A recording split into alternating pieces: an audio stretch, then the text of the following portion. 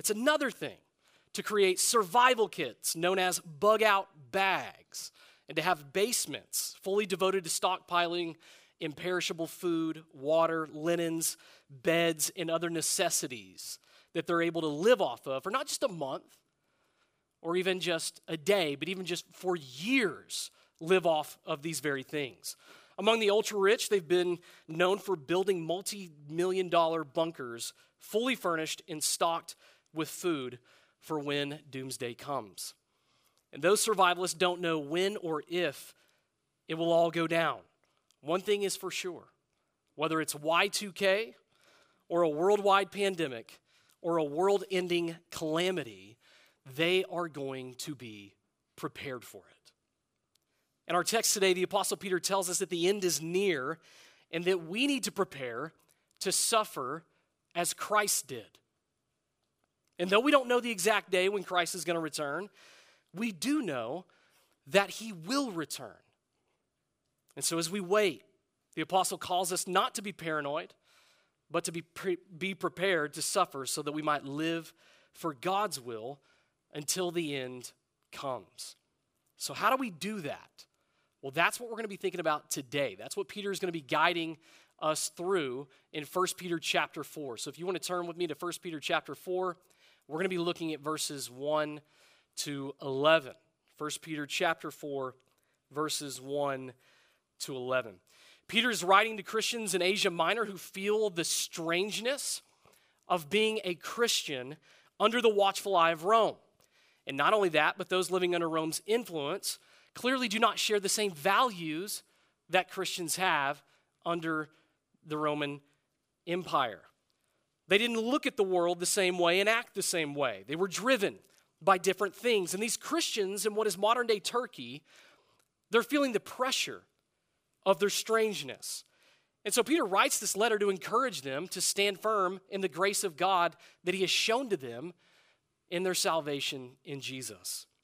And he begins his letter by reminding them of who they are by the grace of God. Who are they? But in chapter 1, looking there at verse 1, they're chosen exiles.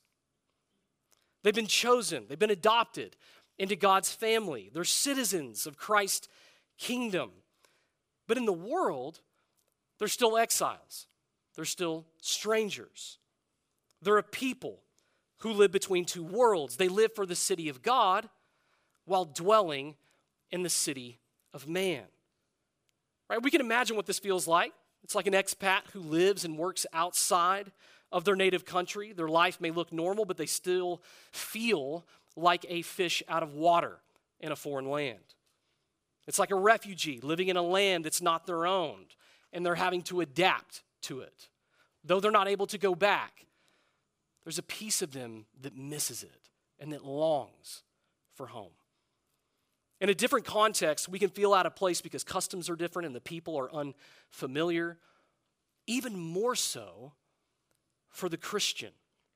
And so in this letter, Peter is teaching us how to live as a citizen of heaven when you're still a citizen of Rome or of the United States or of a different country altogether. Our text today is the conclusion to the body of the letter that began in chapter 2, verses 11 and 12, where Peter exhorts these believers to abstain from sinful desires and to conduct themselves honorably among the Gentiles. They're to do this by submitting to those in authority over them, even when they're mistreated for it.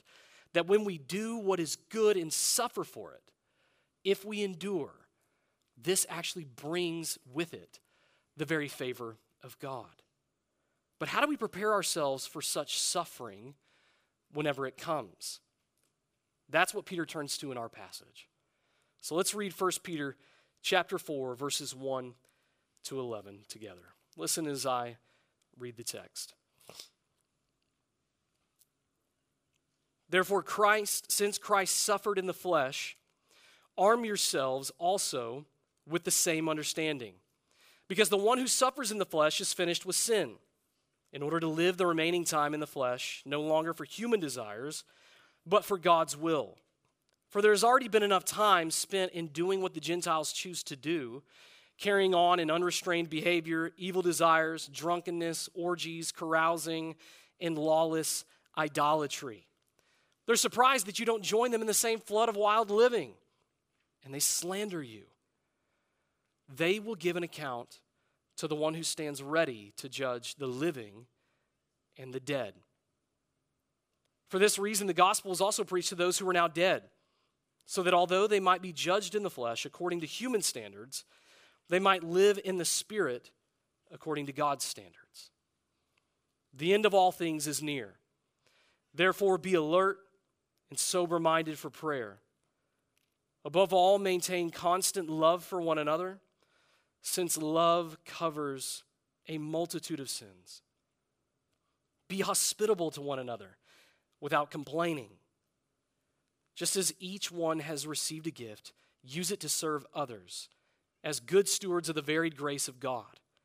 If anyone speaks, let it be as one who speaks God's words.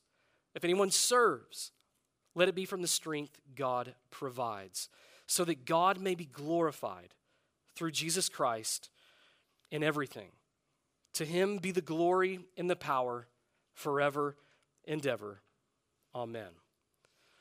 I think the main idea that Peter is getting at in 1 Peter chapter 4 in this text right here is this: that we're to embrace suffering like Jesus by leaving sin behind to live for God's will. Peter is calling us to embrace suffering like Jesus by leaving sin behind to live for God's will. I'll say that one more time. Embrace suffering like Jesus by leaving sin behind to live for God's will. And Peter really gives us two big picture ways to prepare for suffering as Christ did, and those are going to serve really as our 2 points. And so point number 1 is going to be leave sin behind. We're going to see that in verses 1 to 6. And then in point number 2, we're going to look at living for God's will. So leave sin behind and live for God's will. Let's look at point number 1, leave sin behind, there in verses 1 to 6. Growing up, probably all of us in here had someone who had prepared us for some aspect of life. Coaches prepared us for working hard and working with others, using teamwork throughout life. Teachers prepared us for jobs and professions. Parents or loved ones prepared us for adulthood. But did anybody actually ever prepare you to suffer? Did they prepare you to suffer? That's what Peter does here. And the first thing that he tells us to do is to resolve to think like Jesus. We need to resolve to think like Jesus. He says there in verse 1, you can just look right there. Therefore, since Christ suffered in the flesh, arm yourselves also with the same understanding. Now, Peter is really concluding and applying his argument from the previous passages. If you just look back there in 1 Peter chapter 3, verses 18 to 22, Peter made the point that Jesus suffered unjustly to bless unrighteous sinners by bringing them to God. And through his obedience to the Father then vindicated him by raising him from death to life. And so Peter is encouraging us by showing us that Jesus' suffering in victory secured our own victory through suffering that we are going to endure in this life. And Peter is saying that if this was the pattern of our Lord's life, then this is also going to be the pattern of our life. As master, so disciple. The pathway to our eternal reward goes through suffering. And he tells us the first place that we've got to begin in preparing for such suffering is by preparing our minds for it. We've got to arm ourselves with thinking like Jesus. The word for arm right there in verse 1 is a military term. It speaks about preparation for battle. It's like a soldier preparing for battle. They have to get their mind right. If they're not thinking about the mission, but instead they're thinking about how to avoid getting shot, it's going to make it a whole lot harder to get through that mission. They've got to remember all the different the plan, and all the different steps to execute that plan and to execute that mission. It's similar for the Christian. We prepare for suffering by knowing that it's inevitable for anyone who lives in obedience to God. It's inevitable. But just as suffering is inevitable, so is future glory. So is future glory. So if you think that the Christian life is about comfort, it's about convenience, it's about acceptance, and making everything as easy as possible, then Peter is saying you're actually not prepared to suffer like Christ. That's not what the Christian life is really all about. You're not thinking like Jesus. If you're united to him in faith, then you'll identify with him in suffering. But why do we arm ourselves with this kind of thinking? Why do we do this? Well, Peter gives us the reason. He says right there, because the one who suffers in the flesh is finished with sin. Peter isn't saying that the suffering person is a sinless person, as if suffering just kind of makes you perfect, right? That would be contrary to the testimony of Scripture. He's clearly not saying that. Instead, what Peter is saying is that when you're willing to suffer for Christ, rather than serve your sinful desires, it's then that you are finished with sin. When you're willing to suffer shame for Jesus, rather than cave to sinful peer pressure that everybody is calling you to, then you're finished with sin. When you understand that Jesus didn't suffer to make you miserable, but died to purchase an inheritance far more pleasurable than any sin, then you're going to want to be finished with sin, and you're going to want to embrace suffering as the pathway to glory. I love the way that Matthew Henry makes this point from really the perspective of Jesus.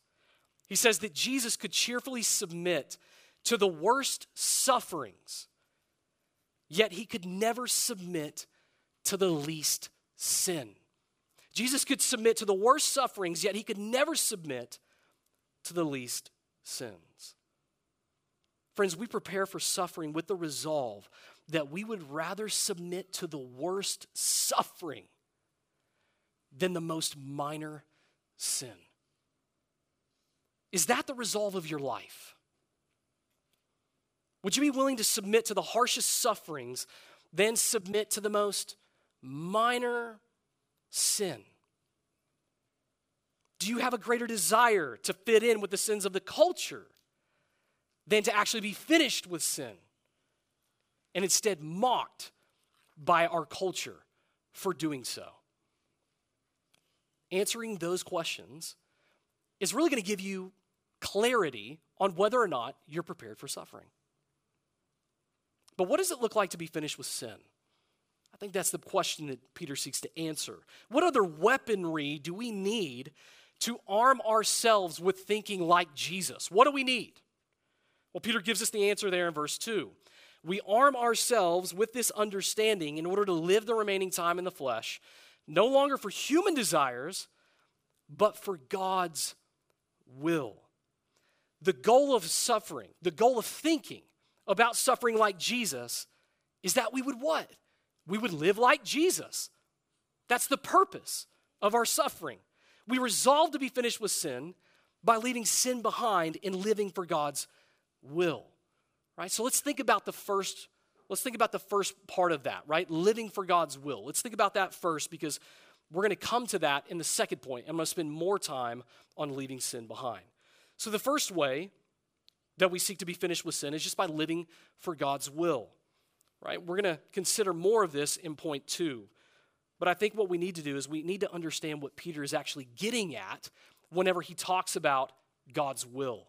One of the ways that Peter actually speaks about God's will throughout this letter is by putting it in contrast to sinful desires and passions. So for instance, back in chapter 1, verses 14 and 15, if you want to flip there, I'm just going to work through the text. If you go back to chapter 1, verses 14 and 15, Peter calls us not to be conformed to the desires of our former ignorance, but to be holy like the one who called you is holy.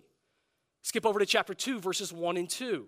He tells us to rid ourselves of all malice, deceit, hypocrisy, envy, and slander, but instead to desire the pure milk of God's word. And then later, just a couple verses down there, in chapter 2, verses 11 and 12, Peter, he charges us to abstain from sinful desires that wage war against our soul, and instead to conduct ourselves honorably before the Gentiles. Living for God's will means living a holy life that aligns with God's word. That's what it means. That's what it's getting at. Living for God's will means living a holy life that aligns with God's word. And this is how we prepare for suffering. It's how we arm ourselves with the same understanding of Jesus in suffering. He didn't suffer because he sinned. He suffered because he was without sin in order to pay for our sin. Jesus lived the will of God. But in order to do so, we also need to leave sin behind. We can't live for God without leaving sin behind. And that brings us to the second aspect of how we can be finished with sin. We've got to leave sin behind. All of us come into faith with a pre-existing history. We have a pre-existing history of sin whenever we come to faith. And in verse 3, Peter lists some of those sins of the Gentiles that his Christian audience once associated with before Christ. Notice how they're related. He begins with unrestrained behavior, which in the scriptures always is speaking about sexual immorality. And that informs how we understand other sins in that list. He goes on to say evil desires, lustful cravings. I think it has a sexual background to it, which is why he heads off the list with unrestrained behavior. He mentions drunkenness, orgies. There's another one, carousing. Carousing speaking to drinking parties. Drinking, partying, sexual sin. Not only are they common in our day, they were very common in the Greco-Roman world. And often, these things, drinking, partying, sex, they go hand in hand. But what's important for us to see is how these are related. He describes this immoral lifestyle as lawless idolatry. Immorality is the fruit of idolatry. Immorality is the fruit of idolatry. When you worship something other than God, or you love something other than Jesus, then you have found an idol in your heart. You found an idol in your heart. And oftentimes those idols rear their ugly heads in immoral living, like the list that Peter just said a moment ago. Now understand, you may not be participating in orgies, but do you fantasize about sexual sin through shows or social media? You may not be looking for the next drinking party to get wasted, but when you do drink, do you tiptoe that line on drunkenness? Right? You know yourself. You know what's within you. Friends, Peter's asking us whether or not we've left sin behind, or the vestiges of sin are still remaining within us that we have not repented of, nor are we even seeking to repent of. Is your sin more precious to you than following Jesus? Maybe you've not made a decision to follow Christ, and so you're still living like Peter describes the Gentiles here in verse 3. You're choosing to do what you want without an awareness that you're actually going to give an account to the God who is going to judge both the living and the dead, as Peter says there in verse 5. If so, this passage is actually a warning to you. Your sin is not inconsequential. It enslaves you. It separates you from God. And it pays you in the currency of death. And it blinds you to God's mercy for you in Jesus. That's what sin gives you. Living for your sin may give you a taste of pleasure for the moment, but it will forfeit your hope of everlasting joy and pleasure for all eternity. But the good news for you is that you can actually leave your sin behind by looking to Christ, who made an end to all of your sin through his own death and resurrection. His death on the cross paid the penalty for your sin, and his resurrection guaranteed your hope of fullness of life beyond sin and suffering for all eternity. But you can only be finished with sin when you actually look to the one who declared on that cross that it was finished. That's the only way you can be finished with sin. You've got to look to the one who put a finish to your sin by declaring it is finished. So leave your sin and look to Christ and receive the mercy of God in preparation for suffering. For the Christian in the room, we need to assess our own lives and ask whether or not the sins we once associated with before Christ are still alive and active within our lives today, as if we've just kind of like fallen over and just let them run all over us. Those besetting sins. Peter says that there has already been enough time spent in doing what the Gentiles choose to do. He's saying enough sin already. Enough is enough. Enough already. That time was sufficient for that. It doesn't matter if it was years worth of sin before Christ or even just one day. One sin is one too many. Enough with sin already. We can't live for God's will when we're living for our sin. And so, friends, we prepare for suffering by resolving to leave sin behind. And when we do, you may actually lose friends for it. Look at there at verse 4.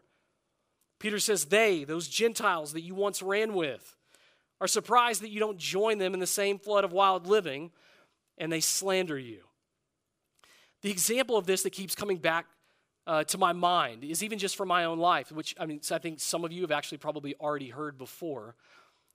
But it's a perfect example, I think, of verse 4. Shortly after I became a believer in college, I started receiving flack for it. I became known as the guy that wouldn't go out with all the other guys in my fraternity house anymore. And so they began to slander me because I wasn't going out with them anymore, right? Because I had left my sin behind, they were not leaving me alone about it. And they were letting other people know about it, including me. And they were slandering me all over the house for it. They no longer invited me to those parties. They were looking to me to hang out. Trey's a fuddy-dud. He's weird. Who actually lives that way in this house? You get the point. And interestingly,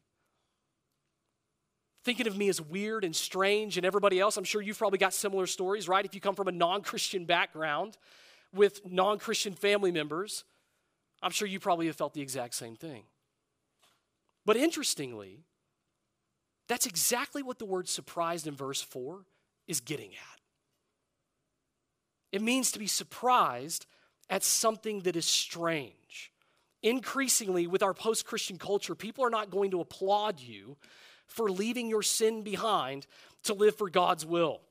For those coming from, whether it's a non-Christian family or even those of you that are going to be more ingrained in non-Christian circles, you're going to feel that more than anybody.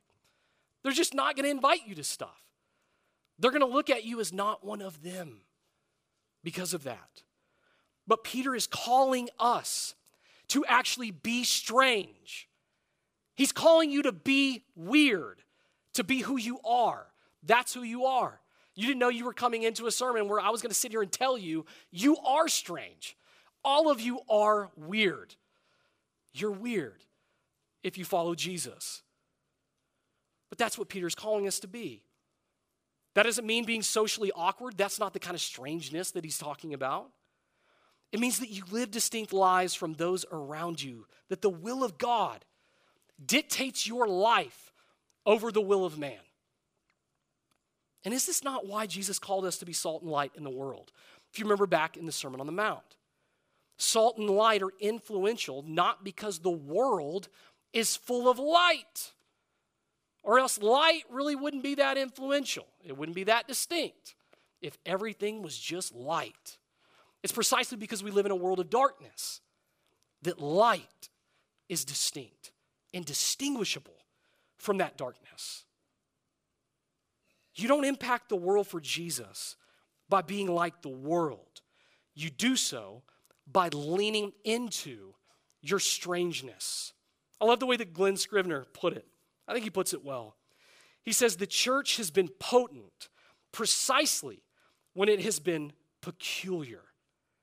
Anyone standing against the evils of their day, like gladiatorial games or infanticide or pederasty or slavery, was considered crazy. And they were all the more crazy for the preaching and theology that undergirded such campaigns. Nevertheless, they let their light shine before others, and the peculiar proved to be potent. So, brothers and sisters, we embrace suffering as Christ did by being strange. And if you suffer for it, you need to remember your comfort and the confidence that God has actually given to you in verses 5 and 6. And so look right there. What actually served as a warning to the non-Christian is actually a comfort and our confidence as Christians in verses 5 and 6. In the first century Greco-Roman world, many believed that death removed someone from being judged by the gods. That one was only judged during their earthly life, and then once they died, they weren't going to be judged anymore. That was that. And now Peter's responding in verse 6 to the objection that since believers and unbelievers will all die, well then why would you embrace suffering for Jesus? Eat, drink, and be merry, for tomorrow you die. That's how you think. But Peter's responding to that. He says in verse 5 that because God will judge the living and the dead, that is why you align your life to that of Christ. All are going to give an account of their life to God, even those who slander you in this life. But for those who've received the gospel in verse 6, though they die, they will live in the Spirit in God's presence. The gospel wasn't preached in vain. Their suffering for Christ is not in vain. Though they die, like everybody else, in Christ, they will be made alive, and they will live in the presence of God.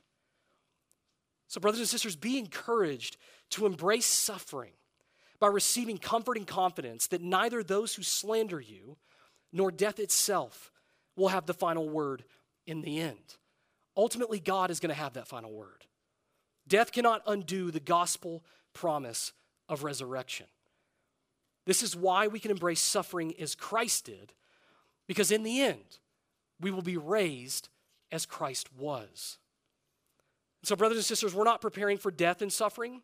We're preparing for glory. So resolve to suffer as Christ did by leaving behind sin and living for God's will. Let's think about the second aspect of that in point number 2, living for God's will. So live for God's will. Point number 2, verses 7 to 11. Some have attributed Martin Luther with saying, even if I knew that tomorrow the world would go to pieces, I would still plant my apple tree. Luther actually never said that. But we can understand how it applies to our view of the end. The point for Christians is that if we knew the end was tomorrow, we should not batten down the hatches or fulfill our bucket list, but continue doing what God has already called you to do. That's what you do if tomorrow were to be our final day. And this is exactly what Peter calls us to do in verses 7 to 11. Look right there in verses 7 to 11. He says, the end of all things is near. The end of all things is near. It's near because Christ has come. The time between his first coming and his second coming is now known as the last days. And in these last days, Peter is calling for an appropriate end-time lifestyle. Instead of living by the motto, eat, drink, and be merry, for tomorrow we die, Peter calls us to embrace 4 aspects of end-time living as a church. And these 4 things are the complete opposite of all those sins that he listed there in verse 3. He's now giving us the positive side of what it means to live for God's will. So number 1, we're going to break this point down into 4 aspects of end-time living. Number 1, be sober-minded. Number 1, be sober-minded. Number 2, be loving. Number 2, be loving. Number 3, be hospitable. Be hospitable. And number 4, be good stewards. Number 4, be good stewards. Let's look at the first one there in verse 7, be sober-minded. The end-time Christian does not live in unrestrained behavior or drunkenness, but is alert and sober-minded. The words for alert and sober-minded right there get at the idea of being reasonable and rational. Christians are to be clear and level-headed. We're to be those who don't get paranoid when we hear that the end is coming, nor do we party our life away as a form of escape in order to try to avoid the end. Instead, we get busy preparing with what? Prayer. We're not paranoid, nor do we party. We pray. Notice that he calls us to be sober-minded for prayer. Prayer is how we communicate with God. It's an expression of our faith in response to who God is. That's what prayer is. And just like you wouldn't want to be in a conversation with a friend who is constantly just scatterbrained and distracted all the time because the conversation would get utterly nowhere, so we should not approach our relationship with the Lord in the same way, right? We shouldn't come to God in that same way. We know that he ultimately does not come to us in that way. In fact, we have to wonder if Peter was thinking at the time of writing this of back in the day in Luke chapter 22, verse 31, when just before predicting his denial, what did Jesus say to Peter? Simon, Simon, look out. Simon has asked to sift you like wheat, but I got distracted. He doesn't say that. No, but I prayed for you that your faith may not fail. He prayed for him that his faith may not fail. Garden of Gethsemane, next passage. In the heat of anguish, Christ is sober-minded. He knows Peter needs that prayer in that moment. And so praise God that Jesus was sober-minded for prayer even when he was in anguish over his looming crucifixion. Friends, end-time living is not easy. We're tempted to be so busy with work and kids' activities that we forget to pray. We're tempted by the constant chatter and late-breaking news on social media that we're distracting ourselves to death. We're tempted with all the conspiracy theories floating around and trying to wrap our heads around what's going on that's rendered us unable to engage with the Lord in sober-minded prayer. We're just distracted. It's hard to be vigilant in prayer when our minds are drunk, metaphorically, with being preoccupied with worldly things. So how can you better engage the Lord in your prayers? Number one, use the Word. Use the Word. Why did we give you all of those scripture references in the back of your member directory? I keep coming back to this. Some of you are like, I'm so sick of hearing this all the time. Why did we give you all those scriptures? Because it helps you to focus. It helps you begin praying the will of God over God's people. It helps you to be sober-minded for prayer, to be fully engaged using the Word of God in your prayers. Right? So use the Bible for your prayers. Consider taking the sermon text, right, during the week and then praying for that sermon text over the church or over somebody within the congregation. So for instance, how would we do that? Let's just whip it out right here in verses 7 to 11. Lord, we know that all things are coming to a close. And so, Lord, we pray that as a church, we would be characterized by being alert and sober-minded for prayer. That above all, that we would maintain constant love for one another, since we know that love covers a multitude of sins. Lord, help us to be hospitable to one another without complaining. And just as each of us have received a gift from you to serve one another, help us to be good stewards of the varied grace that you have shown to us. I just prayed for the church. We pray this in Jesus' name, amen. I just prayed for the church right there. Anybody can do that. You just have the Word of God opened, and you can be praying sober-minded prayers. Secondly, we have to plan to pray.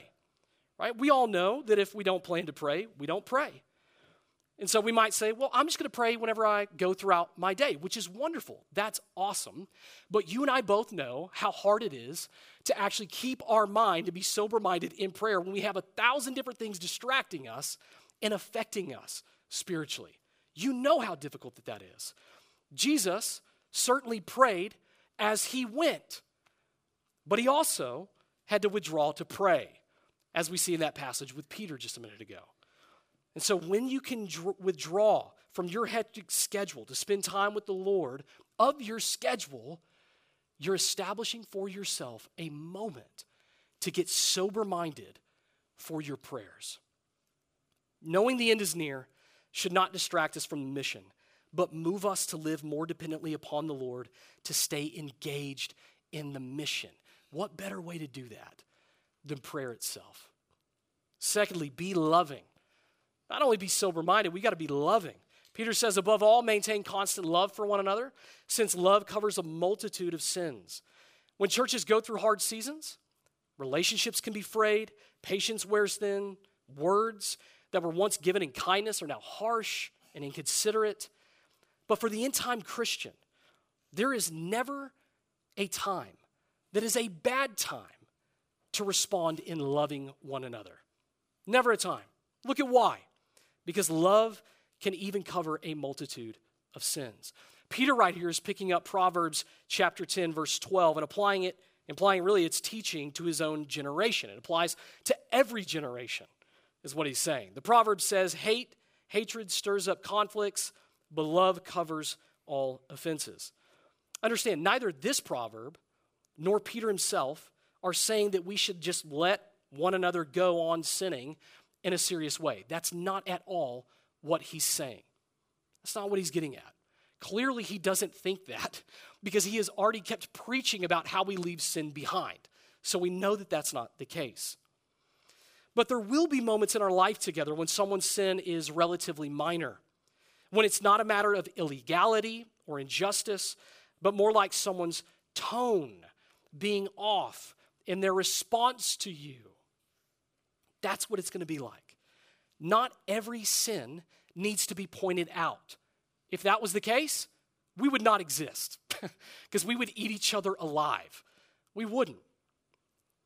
But instead, Peter's saying that in such situations, we can overlook the sins of one another in love.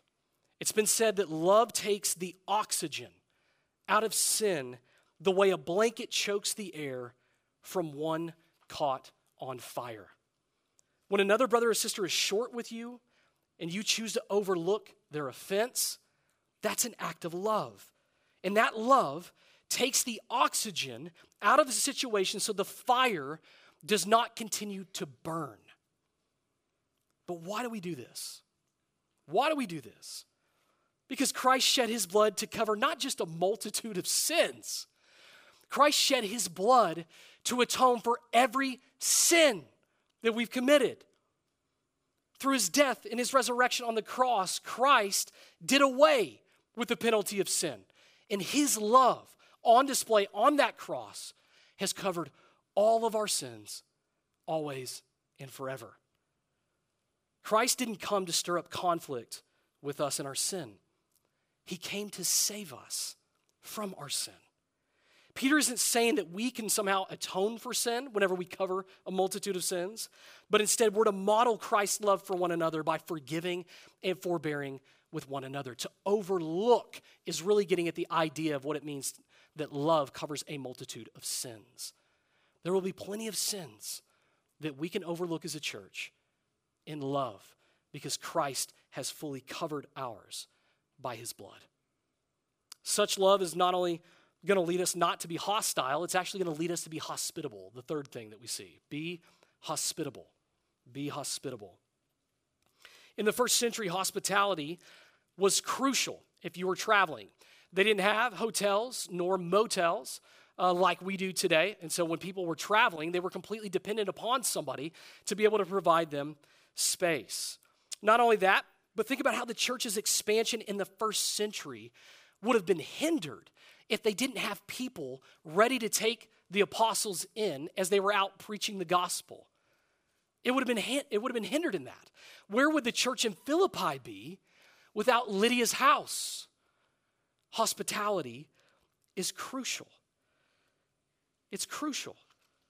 It's so important that Peter and Paul both put it up there with love and prayer. It's in that list.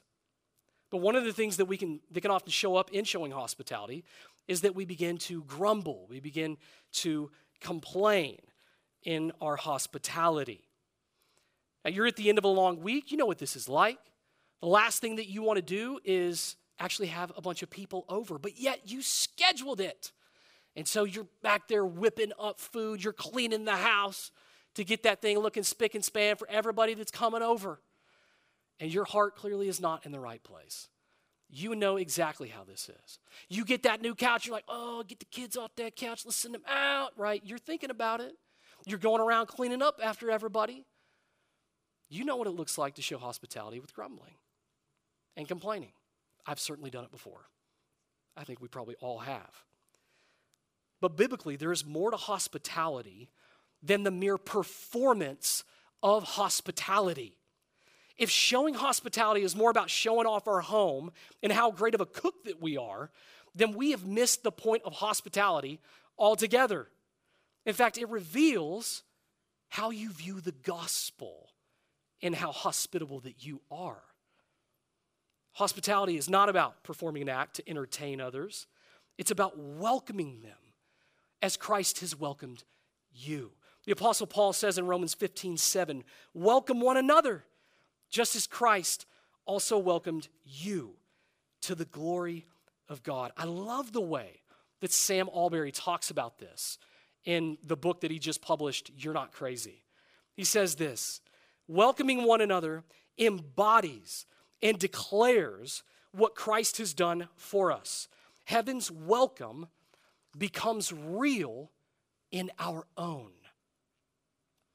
When we understand that our hospitality depicts the gospel, then we're going to be less inclined to want to be grumble, but actually more grateful to God that we've got an opportunity to be able to depict the gospel to one another when our lives are stressful as we live in the end of days.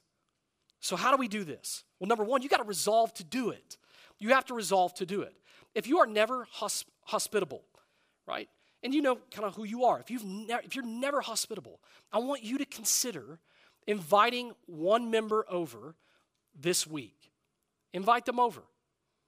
Maybe invite them over this month. Maybe that's too soon. I got to plan that out. Maybe invite them over the next month. Consider who that's going to be. Write down that person. Invite them over. If you feel like, I feel like it's going to be a little awkward, then invite another member over to help with some of that. Welcome them into your life. Anybody can do that.